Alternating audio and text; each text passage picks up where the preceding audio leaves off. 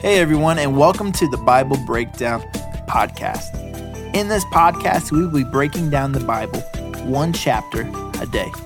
Whether you are a new believer or have been following Christ for a while, we believe that you will learn something new and fresh every single day. So thank you for joining us, and let's get into breaking down the Bible together. Well, hello and welcome back to the Bible Breakdown Podcast with your host, Pastor Brandon. Today, 1 Samuel chapter 8. And if I were to give this one a title, it would be The Blessing of Unanswered Prayer. The Blessing of Unanswered Prayer.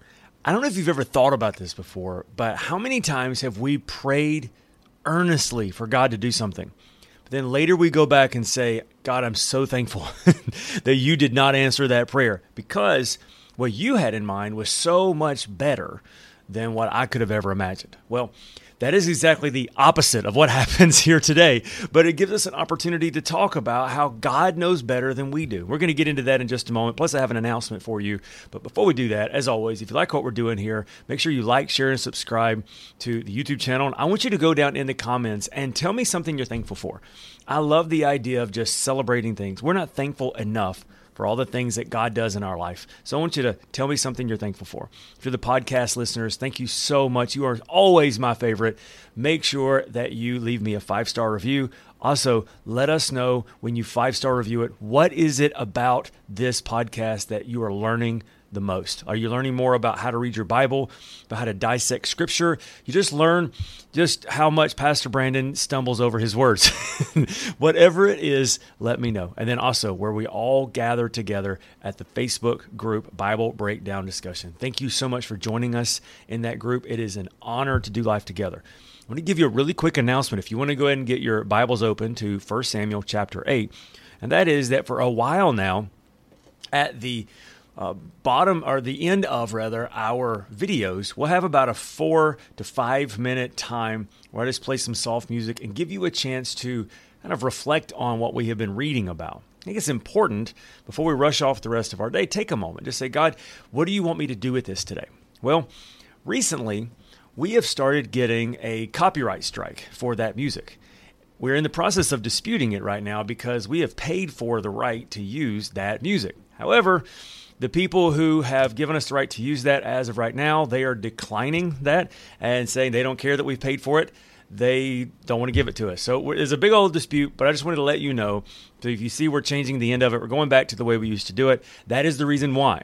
And if we can get that dispute figured out, we'll go back to it because I think it's important. And I want to tell you to make sure you take 3 to 5 minutes after we read God's Word every day just to have some personal reflection time. I'd love for you to do it with the journal open and write down. But I know that a lot of you guys tell me that I get to go with you to work every day, or you're doing this on your lunch break. You don't always have that available. And so just take some time to reflect in God's Word, especially as we get to this today, 1 Samuel chapter 8.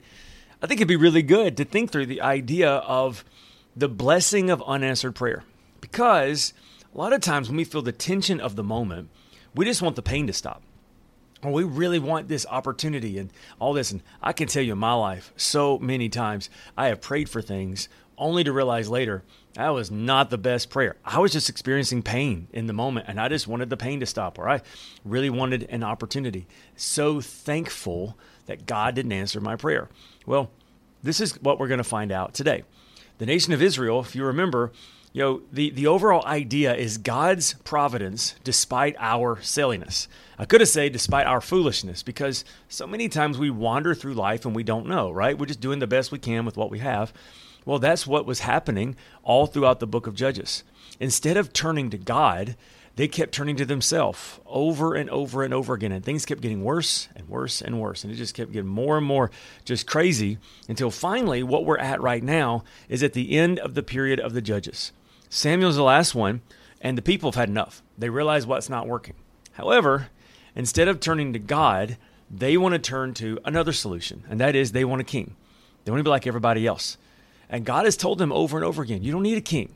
You don't need a king. Just follow me. Everything will be okay.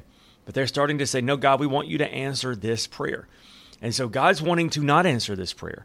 But at the same time, they keep asking for it. And sometimes God will give us what we want, even though it's really not what we need, because He just does. I think there's 1,000 reasons why, but sometimes he will, just so we realize it really isn't what we need. So let's look at this together. 1 Samuel chapter 8, verse 1, and let's see what happens. It says, "As Samuel grew old, he appointed his sons to be judges over Israel. Joel and Abijah were his oldest sons, and they held court in Beersheba. But they were not like their father, for they were greedy for money, and they accepted bribes and perverted justice. Finally, all the elders of Israel met at Ramah to decide the matter with Samuel. 'Look,' they told him, 'you are now old, and your sons are not like you. Give us a king to judge us, just like the other nations have.' Samuel was displeased with their request and went to the Lord for guidance. 'Do everything they say to you,' the Lord replied. 'They are not rejecting me, they're rejecting me, not you. They don't want me to be their king any longer. Ever since I brought them out of Egypt, they have continually abandoned me to follow other gods. And now they are giving you the same treatment.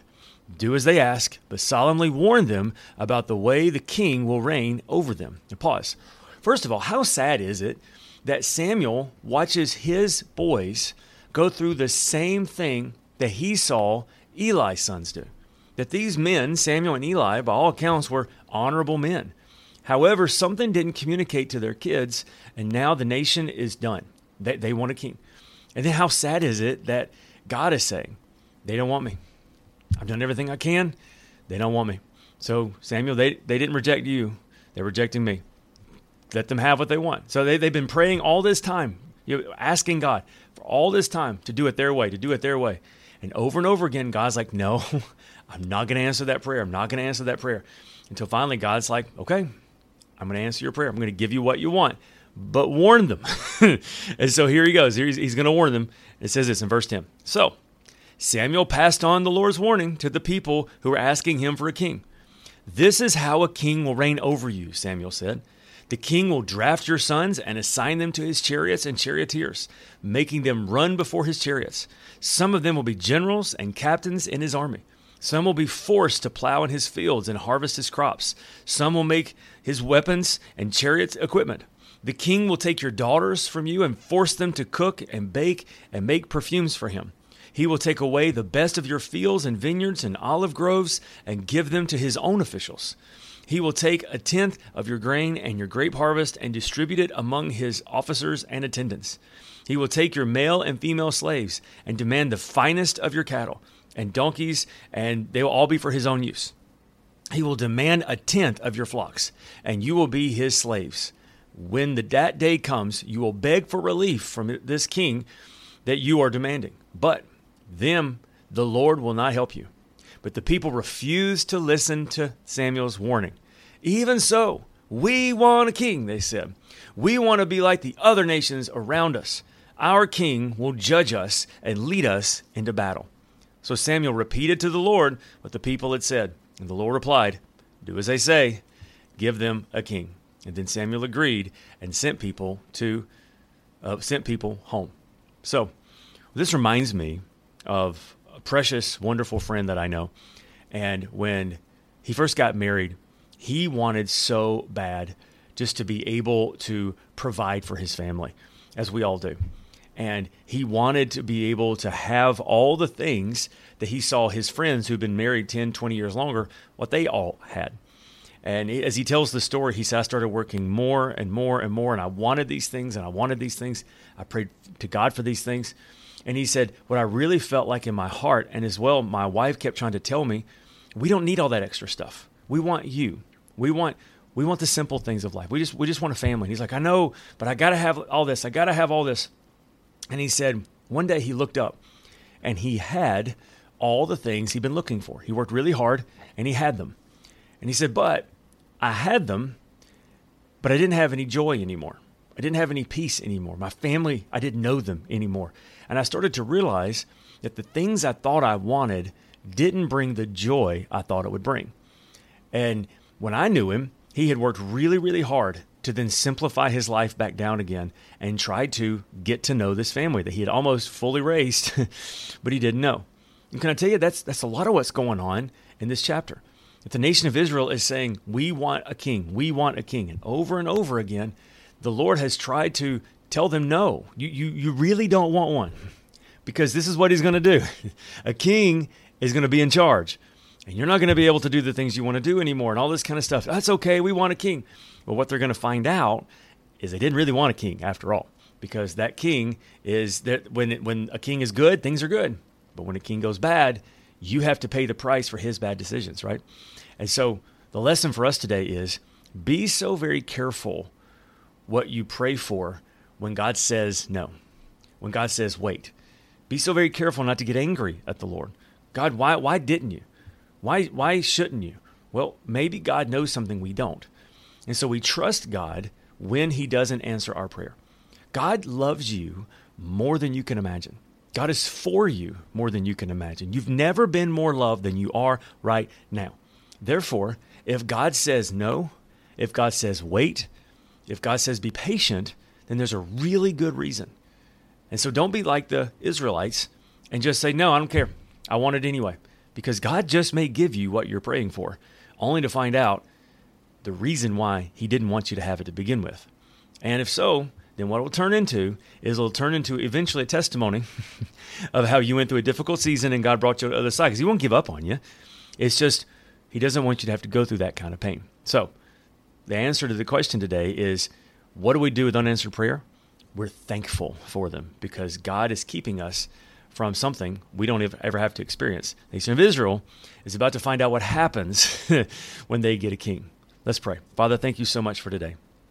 God, I want to pray and thank you for something bizarre, and that is thank you for unanswered prayer. Thank you for all the times you loved me enough to not give me what I want, because you knew that it was better for me. I pray, God, you will help me to keep that in mind the next time I get frustrated, the next time I wonder where you are, when I wonder why you haven't answered a prayer yet. Help me remember it's because you are for me even when I don't realize it. And I pray you'll help me to have confidence that that means then that you're going to be with me no matter what. And even if I make the wrong decision, you always lead me in the right direction. In Jesus' name we pray. Amen. And then don't forget, God's word says in 1 Samuel 12, be sure to fear the Lord and to faithfully serve him. Think of all the wonderful things he has done for you. God is in charge. He's got a plan, and he's going to move, sometimes in spite of us, to get you where you need to be. I love you. I'll see you tomorrow for 1 Samuel chapter 9.